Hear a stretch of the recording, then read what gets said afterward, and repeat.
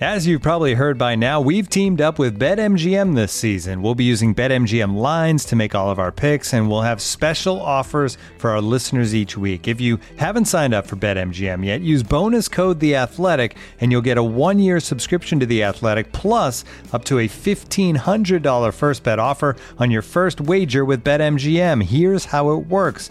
Download the BetMGM app and sign up using bonus code The Athletic. Make your first deposit of at least $10. Place your first bet on any game and claim your voucher for a 1-year subscription to The Athletic.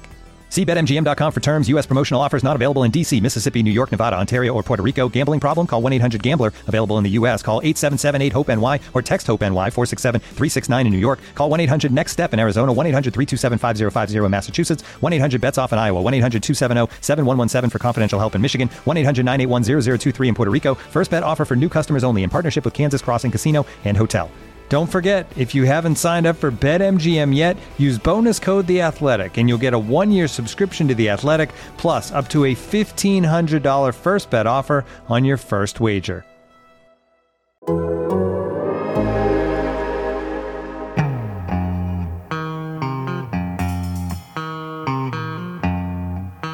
The only way to score is, of course, to play with a handbrake off. Hello, this is Handbrake Off, the Arsenal podcast brought to you by The Athletic. I'm Ian Stone, joined as ever by James McNicholas and Amy Lawrence. Hello, everyone. Hello, mate. Hello. Lee Dixon, by the way, is having a week off, or two possibly, to fix those knees he so selflessly sacrificed playing professional football. Get well soon, Lee. Thank you for the titles and the cups. We hope you thought it was worth it. We certainly did. Now, before we get started, let me tell you about this. To celebrate Black Friday, we're giving you the chance to subscribe to The Athletic for our best ever price. It's just £1 a month for 12 months, and you can cancel at any time. So you can access all of The Athletic all year long, including all of our podcasts ad-free. We'll bring you unrivaled coverage of Arsenal for an unbeatable price, and we won't be running a better deal anytime soon. This offer runs from Black Friday for just 1 week up until the 4th of December, so don't miss out. Go to theathletic.com/ArsenalPod. That's theathletic.com/ArsenalPod and pay just £1 a month for 12 months. This offer is for new subscribers only.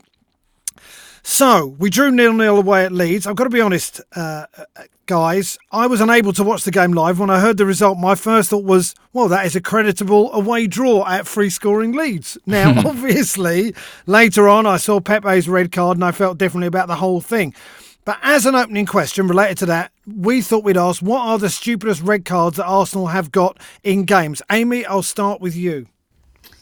I think maybe the stupidest, although it's a slightly different scenario in that the stupidity is perhaps less on the point of the player, was the Robin van Persie Nou Camp calamity, where, dear listeners, if you have no recollection of this insanity, Google it. Poor old Robin was clean through and had a shot at goal which caused all sorts of trouble because he received a second yellow card and was duly sent off, and claimed, and it's very visible from when you see his reaction, that he clearly didn't hear a thing. It was pretty raucous and noisy, and the whistle of the ref for, I don't know, an offside or whatever it was, wasn't heard, and he was penalised for playing on and taking a shot.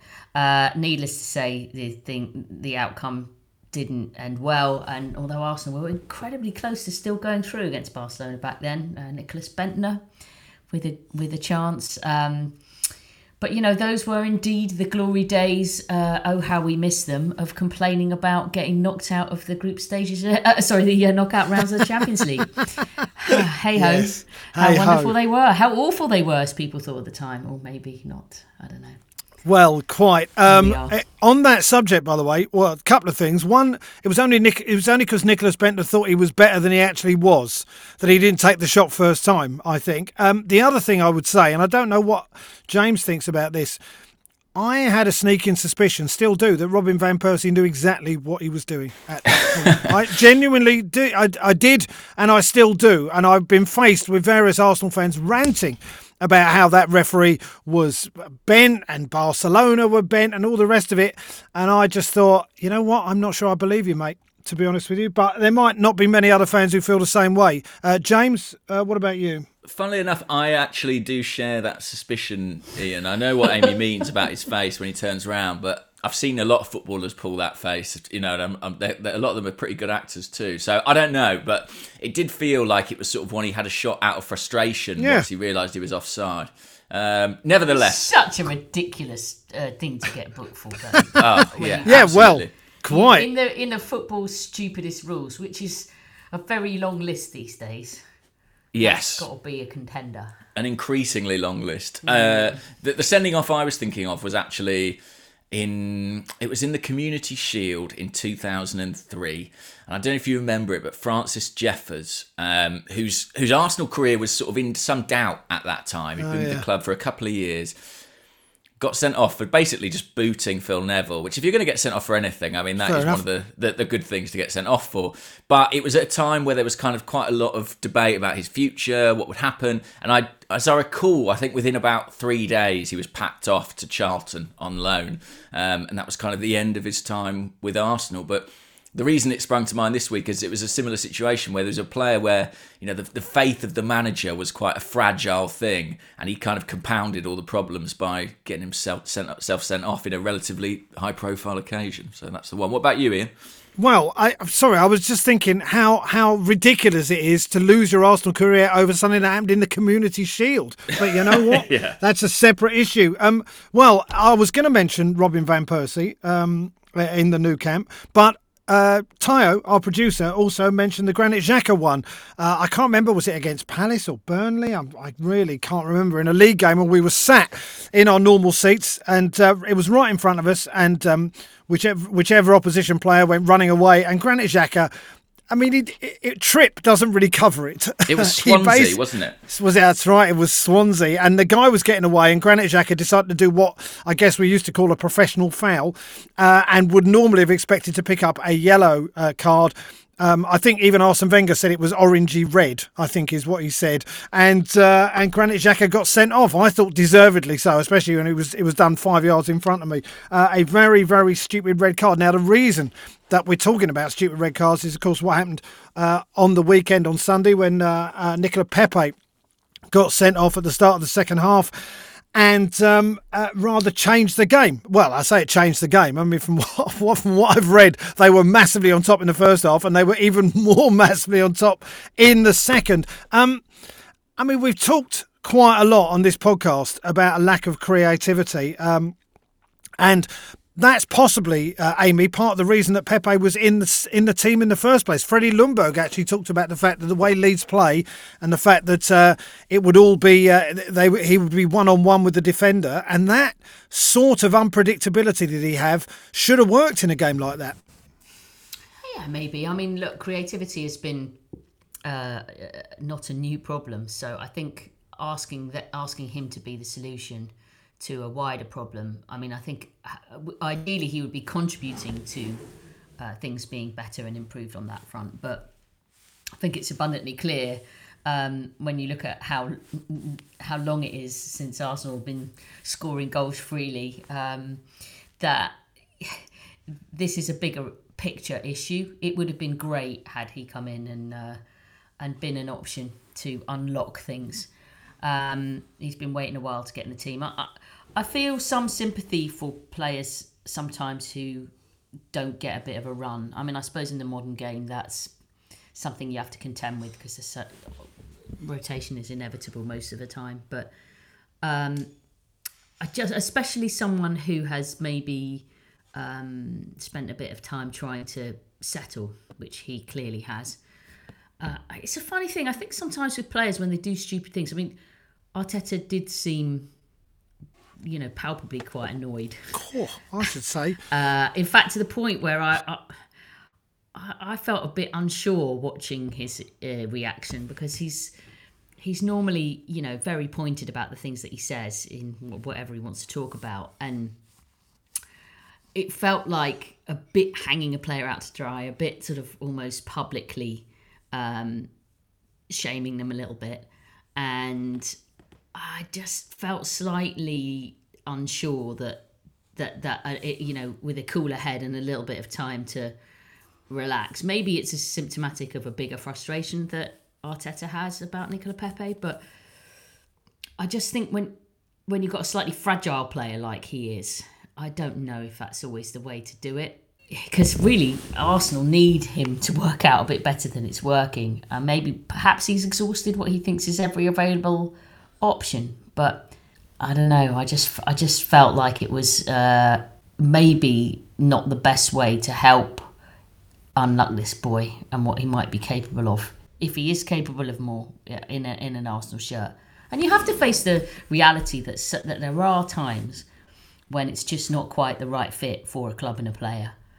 I don't know, you look at Paul Pogba now for Man United, and then you look at the way he plays for France, and you scratch your head and just think, I don't understand. No. You look at Lucas Torreira, who, it didn't really click for him that much over his period at Arsenal, and is now with Atletico Madrid top of the league. Sometimes people just need different circumstances, different environments, different confidence to do their stuff. Sometimes it's perfect, and we can think of lots of players who have come to Arsenal and it's absolutely been superb for them, and others who go to club where it's just not quite right. The answer maybe isn't putting him under tons of pressure. Mate, you know what? I'm not even going to mention the transfer fee of 72 million quid. Well, I just don't see what the point is of that. The point is, Amy, that they're all under a lot of pressure. And by the way, he's 24 years old. He's not a boy. He's a grown man, and he should do. James, you wrote a piece about Nicola Pepe. I felt you expressed very well the reservations we all have about him. And you mentioned the fact that he was interviewed in a magazine during the international break, and he was talking about how he wanted more game time, right? And so Mikel Arteta, who hasn't picked him much this season, went, go on then. And then he goes and does that. I mean, I'm as livid as Arteta about it. What do you feel?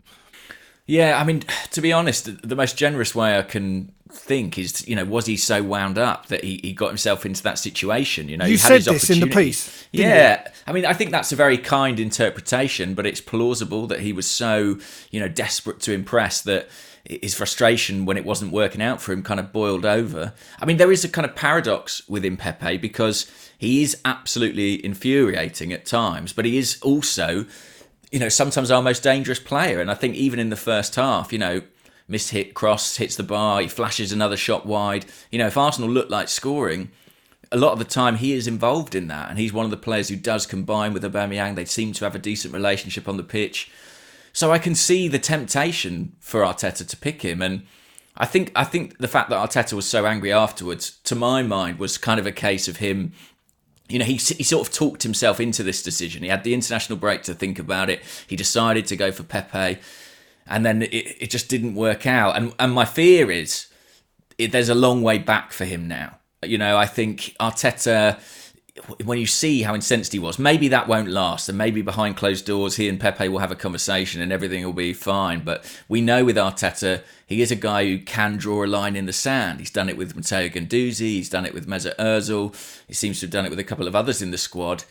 You fear that Pepe might be approaching that point with him, because clearly there are reservations, and what happened the other day won't do anything to dampen those. By the way, another name for Amy's list of players who worked out better elsewhere. I don't know if either of you have seen Henrik Mkhitaryan's form for Roma. 6 goals and 5 assists this season. Well, thanks, James. That's I hadn't seen that, and that's just really cheered me up no end. This episode is brought to you by Michelob Ultra, the official beer sponsor of the NBA. Want to get closer to the game than ever before? Michelob Ultra Courtside is giving fans the chance to win exclusive NBA prizes and experiences like official gear, courtside seats to an NBA game, and more. Head over to MichelobUltra.com/courtside to learn more.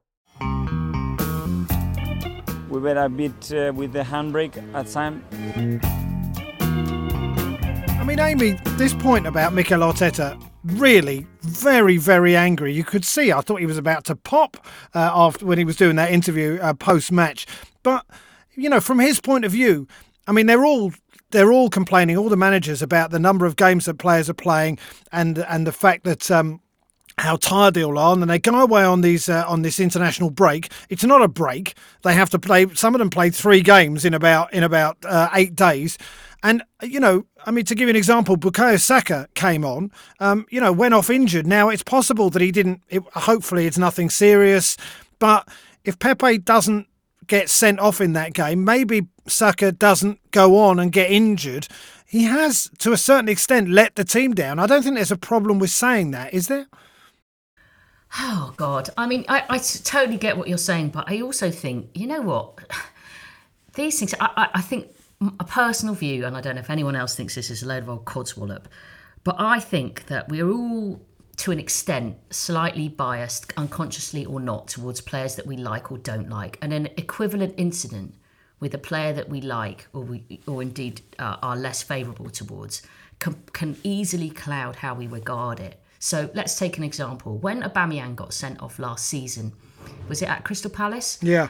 For a slightly reckless challenge, which ordinarily he's not making those kind of challenges too often. And he was very upset about that when he got sent off, and he knew it was going to cost him and cost the team.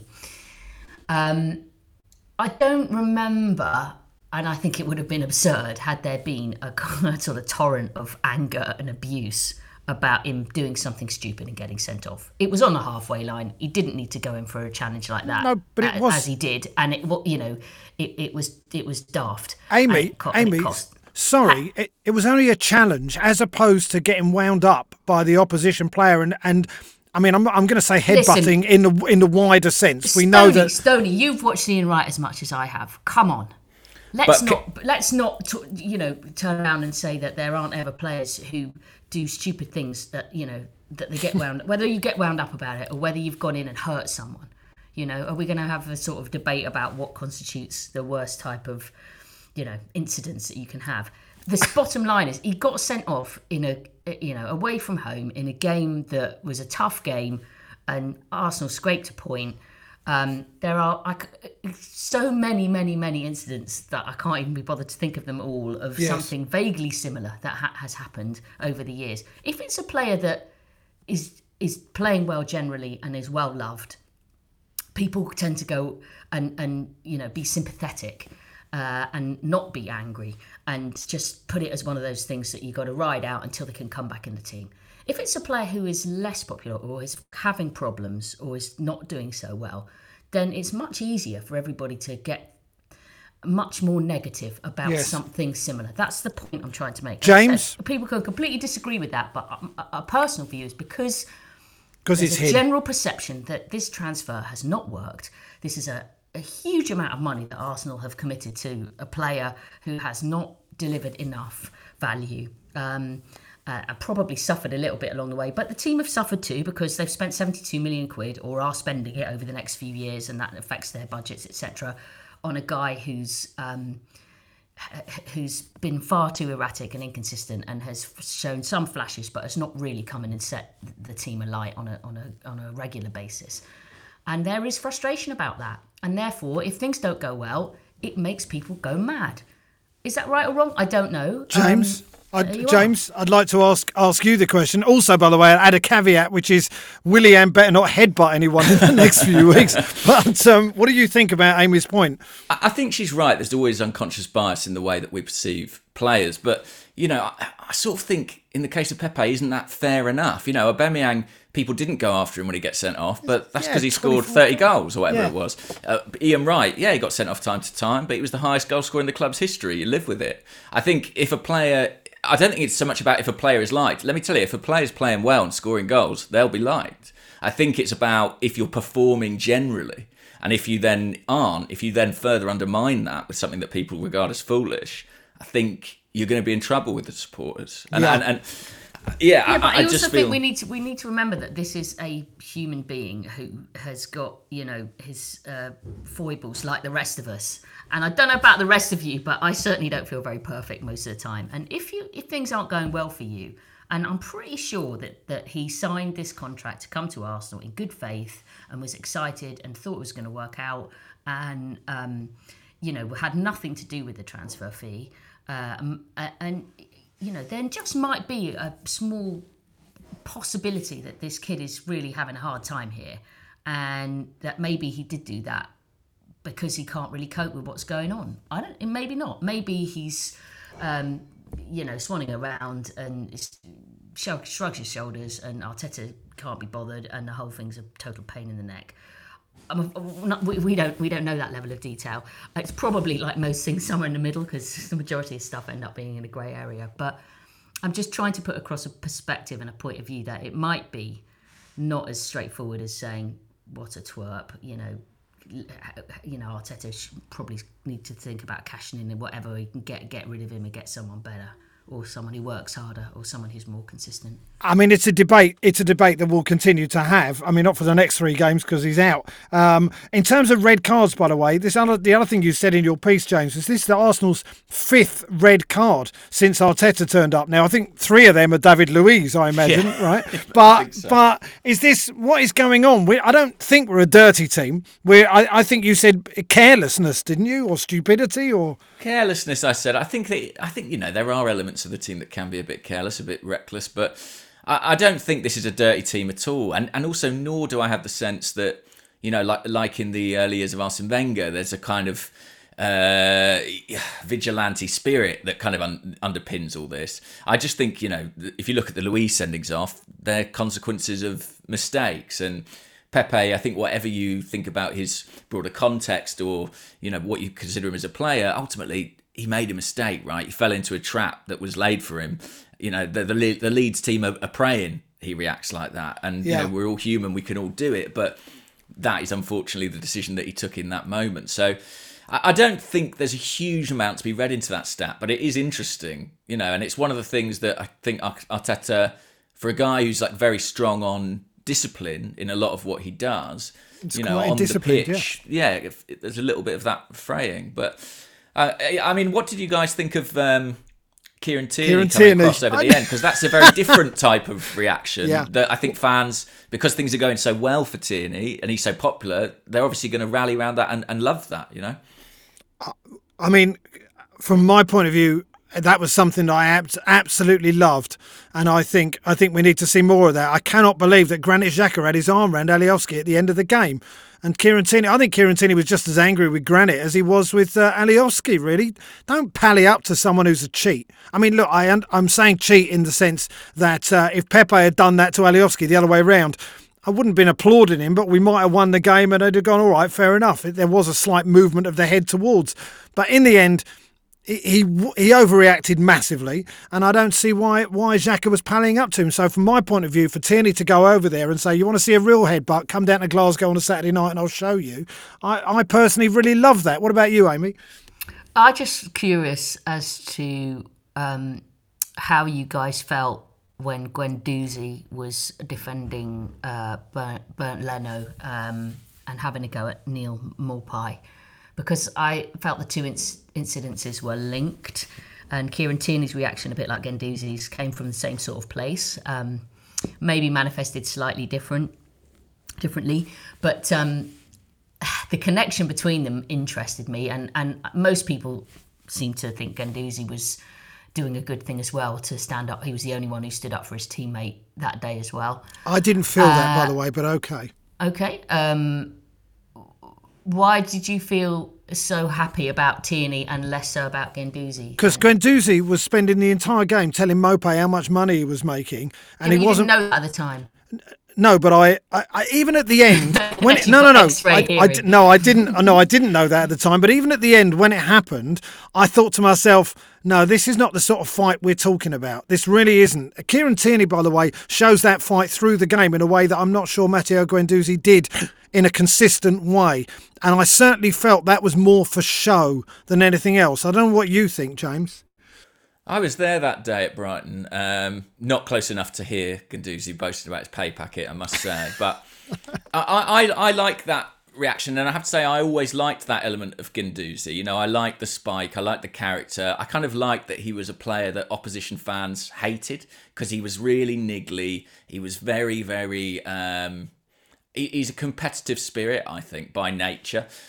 I think the issue for him was not that he stood up for his teammate on that day, but it was kind of how things played out for him after the fact. I think it was his conduct with Arteta and with other members of the executive team that ultimately did for him at Arsenal. But I think Amy's point, is a good one, and it does tie into that idea of unconscious bias and how, Kieran Tierney's Mr. Popular at the moment. He's a cult hero, and therefore if he does it, it's great. With Guendouzi, maybe slightly different.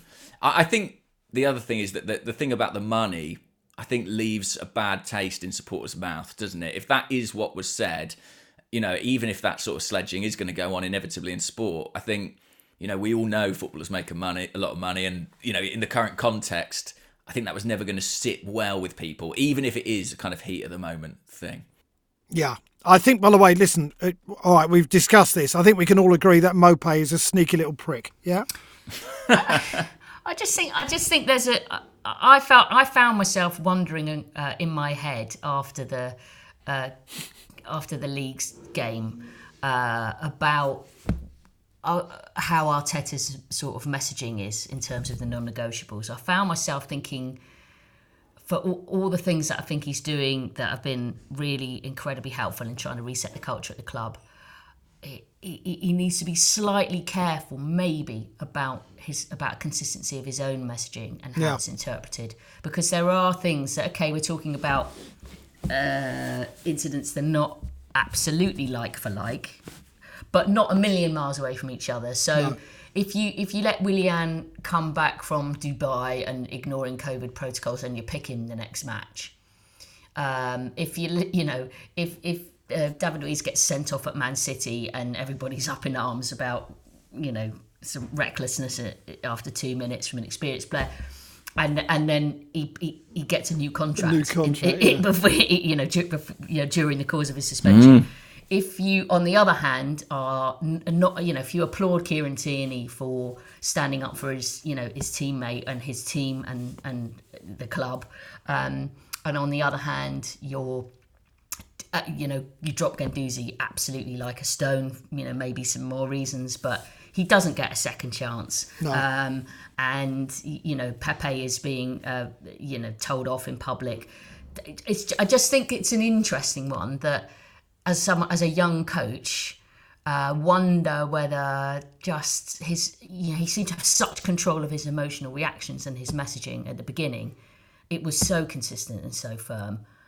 And it just is open to a bit more interpretation now. And you just wonder what some of the players think about that. I just think it's interesting to consider as part of Arteta's own education and how he evolves from all his experiences that he's having at the moment and how he assesses his situations. I think at some point we may well do a podcast about exactly that subject, and I think that would definitely be worth talking about. This is the Handbrake Off podcast for The Athletic. I'm Ian Stone here with Amy Lawrence and James McNicholas. Looking for an assist with your credit card but can't get a hold of anyone? Luckily, with 24/7 US-based live customer service from Discover, everyone has the option to talk to a real person anytime, day or night.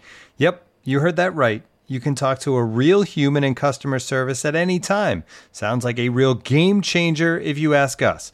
Make the right call and get the service you deserve with Discover. Limitations apply. See terms at discover.com/creditcard.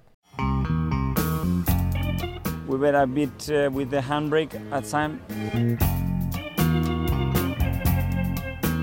Do you know what? I spoke to Tayo, our producer, a couple of days before this, and I said I might bring up with the guys just how well Jose Mourinho appears to be doing at Spurs at the moment, seeing as I was the person Sorry, I've got to go. Bye. Seeing as I was the only person who mentioned him as a possible manager before Mikel Arteta came in. It's not that that I want Spurs to do well in order to prove my point, but I'd just like to say that so far he seems to be doing pretty well at Spurs. I cannot believe you're saying this out loud.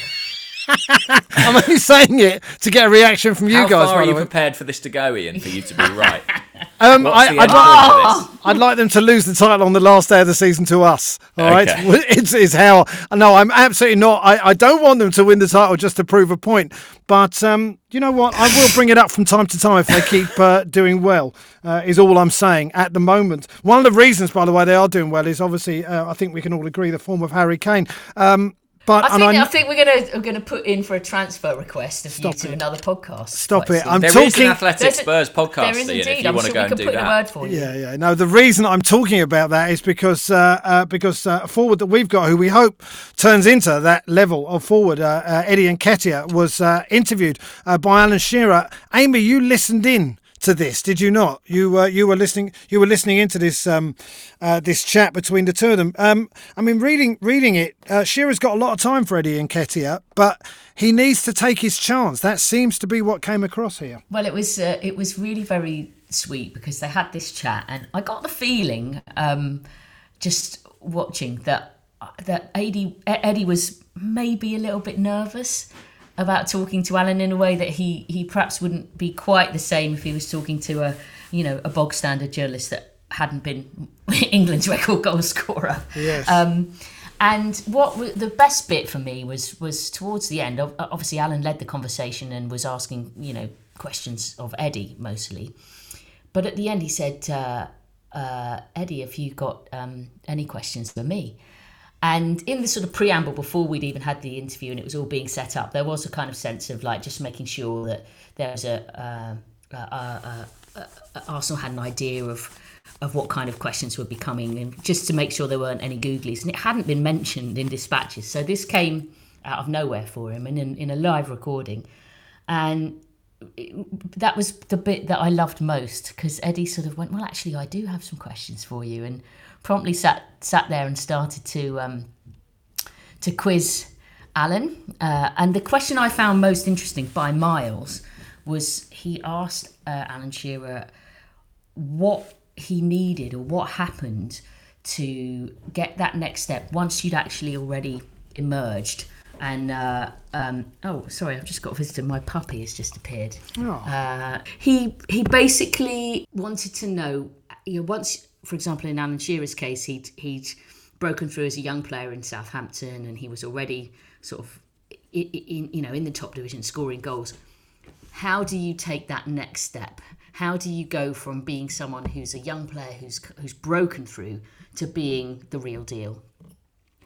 And the fact that was what was in Eddie's mind as where he wanted some advice, felt very pertinent, because it feels like he's at that crux point where he has come through, he has experience in the team, he has scored goals, he's obviously been supremely successful at under-21 level for his country, but how does he take that into being establishment? And the other bit that was great was Alan was trying to get him to talk about how he felt alongside Aubameyang and Lacazette, sort of more senior players. And, if he didn't get a pass, did he feel like he could challenge them on it? And Alan Shearer said, I would, even as a young player, if someone didn't give me the ball, I would go in the dressing room and let them know in no uncertain terms. And Eddie was like, I'll let him know. No, don't you worry. If he doesn't get the ball that he thinks he should get.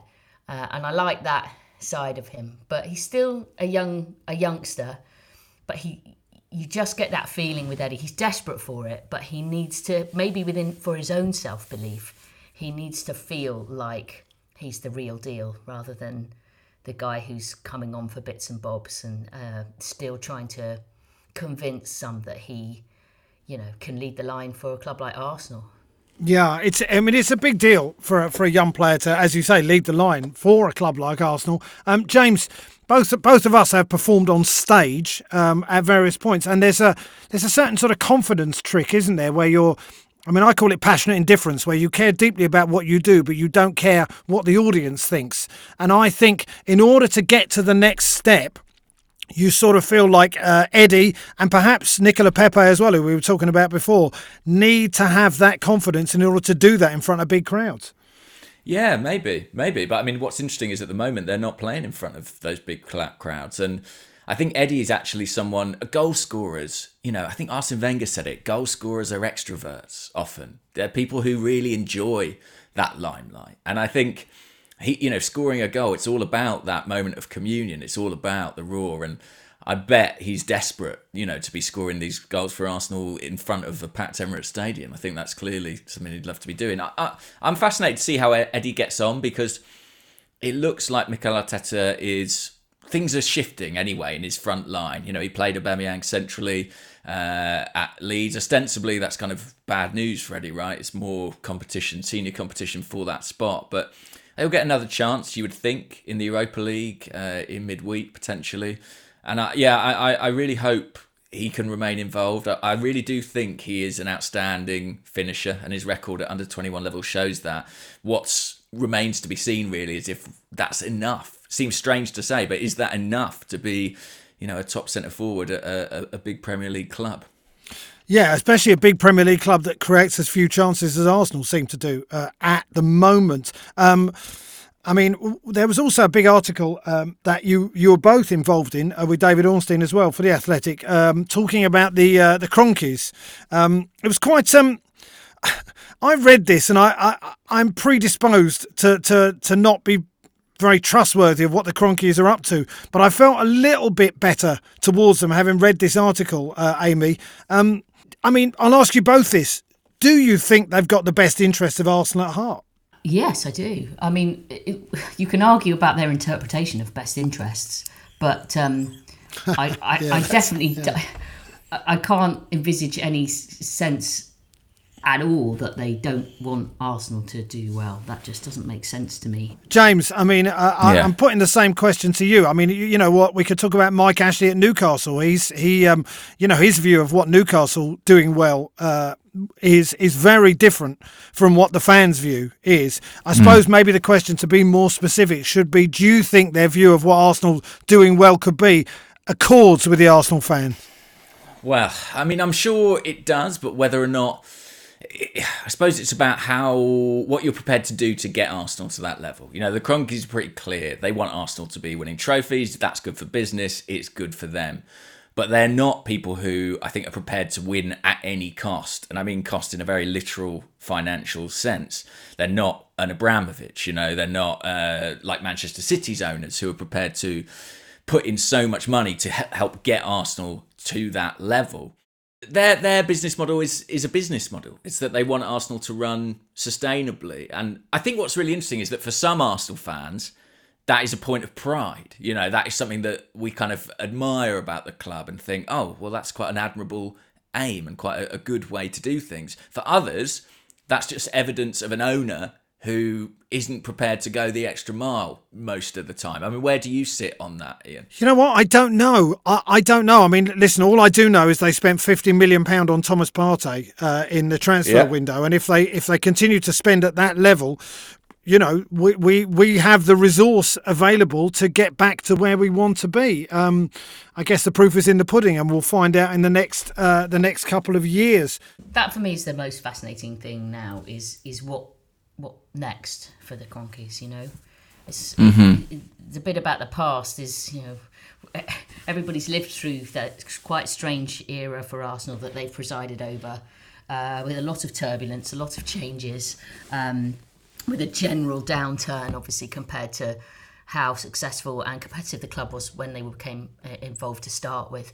But the curiosity for me is how committed they are to. There's still so much work that needs to be done, and how committed are they to helping the club to get through that work. I feel like an interesting point to judge will be in the next couple of seasons, where you see whether the helping out to buy Thomas Partey is an isolated-ish incident or becomes more of a thing that they feel able to do.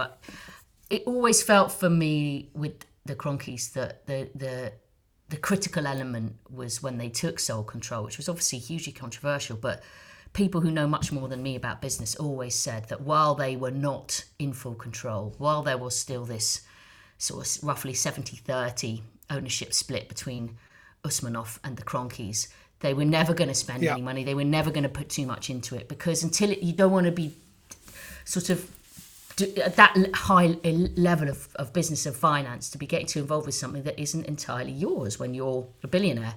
So it was a kind of standoff, really, period that was so hard for Arsenal in the midst of it. They were powerless, and this was just going on and kind of hindering any progress, really. But now that they have 100% ownership, they've given the impression that this is the point at which they're more interested.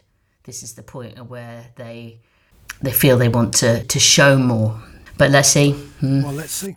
Let's see. You can hear a more in-depth chat about that, by the way. James, you recorded a little extra Handbrake Off podcast about that very piece. Who were you talking to, by the way? I was talking to Seb Staffordblough from TIFO, and it was just a chat about what's in the piece. You can find that piece on The Athletic too. I agree with Amy. I think, we can relitigate the past and everything that's gone on with the Cronkies as long as we like. I think the most interesting period is the one since 2018, since they became 100% shareholders. That's been a really chaotic time for lots of reasons, not all of which have been in their hands. Yeah. So I think, 2 or 3 years down the line, we'll be able to take a better view of their ownership and see kind of the direction of travel. Briefly, before we go, a couple of things. One, James, you wrote this crazy piece, I must say, about Andre Arshavin, which was out last week, but we haven't spoken since then. Yeah. I mean, what I would say to listeners is read the article because it's basically nuts what went on. The guy, there was all sorts of things going on. This is about the transfer of Andre Arshavin from Zenit St. Petersburg to the Arsenal and how it came about.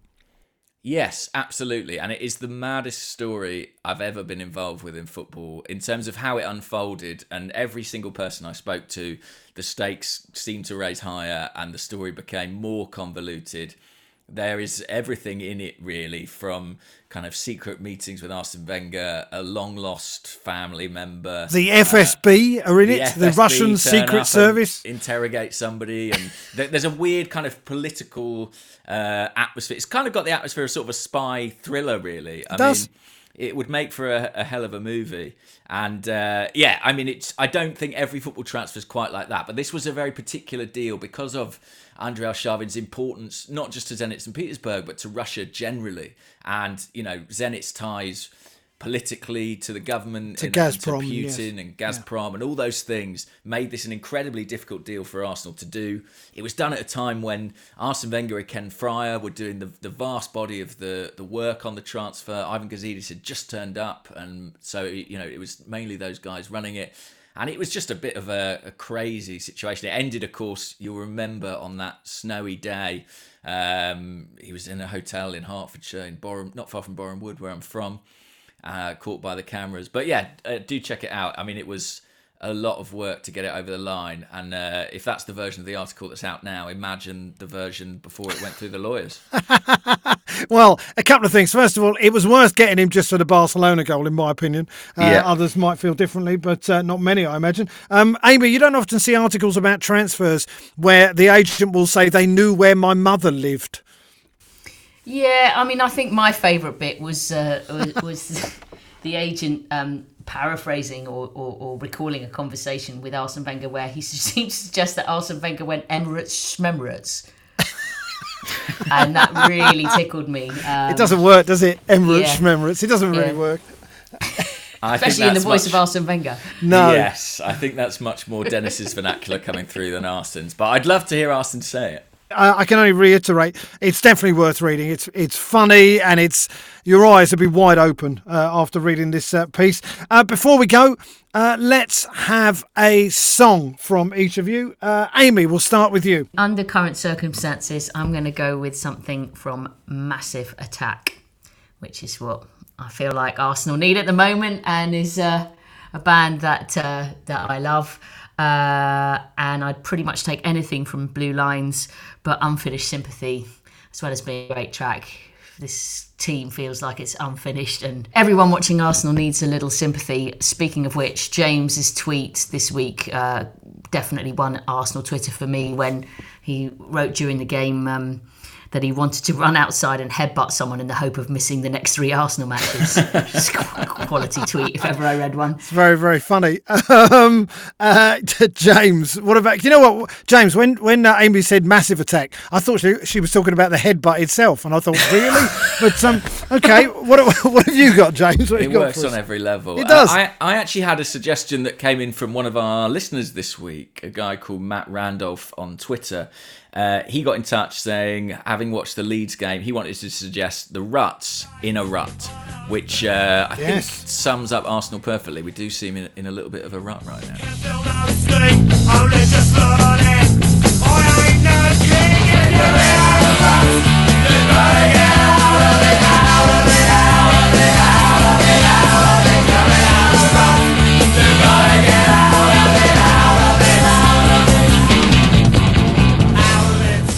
We do indeed. I'm gonna maintain my positivity. It's getting harder, but I'm gonna keep going. I'm gonna have faith by George Michael, because I think we have to at the moment. Total silence greets that choice. It's a great tune, though. I do like that song. It's a lovely song. Anyway, that's it for the Handbrake Off podcast. Nice to speak to you, Amy, and to the puppy as well. What's the puppy's name? Rocky. Rock, of course. Do you know what? That just makes me feel good just hearing that. Thank you to Amy and Rocky for their insight. Thank you to James. Thank you to Teo, our producer. Get well soon, Mr. Lee Dixon. And I'm Ian Stone. Thanks for listening.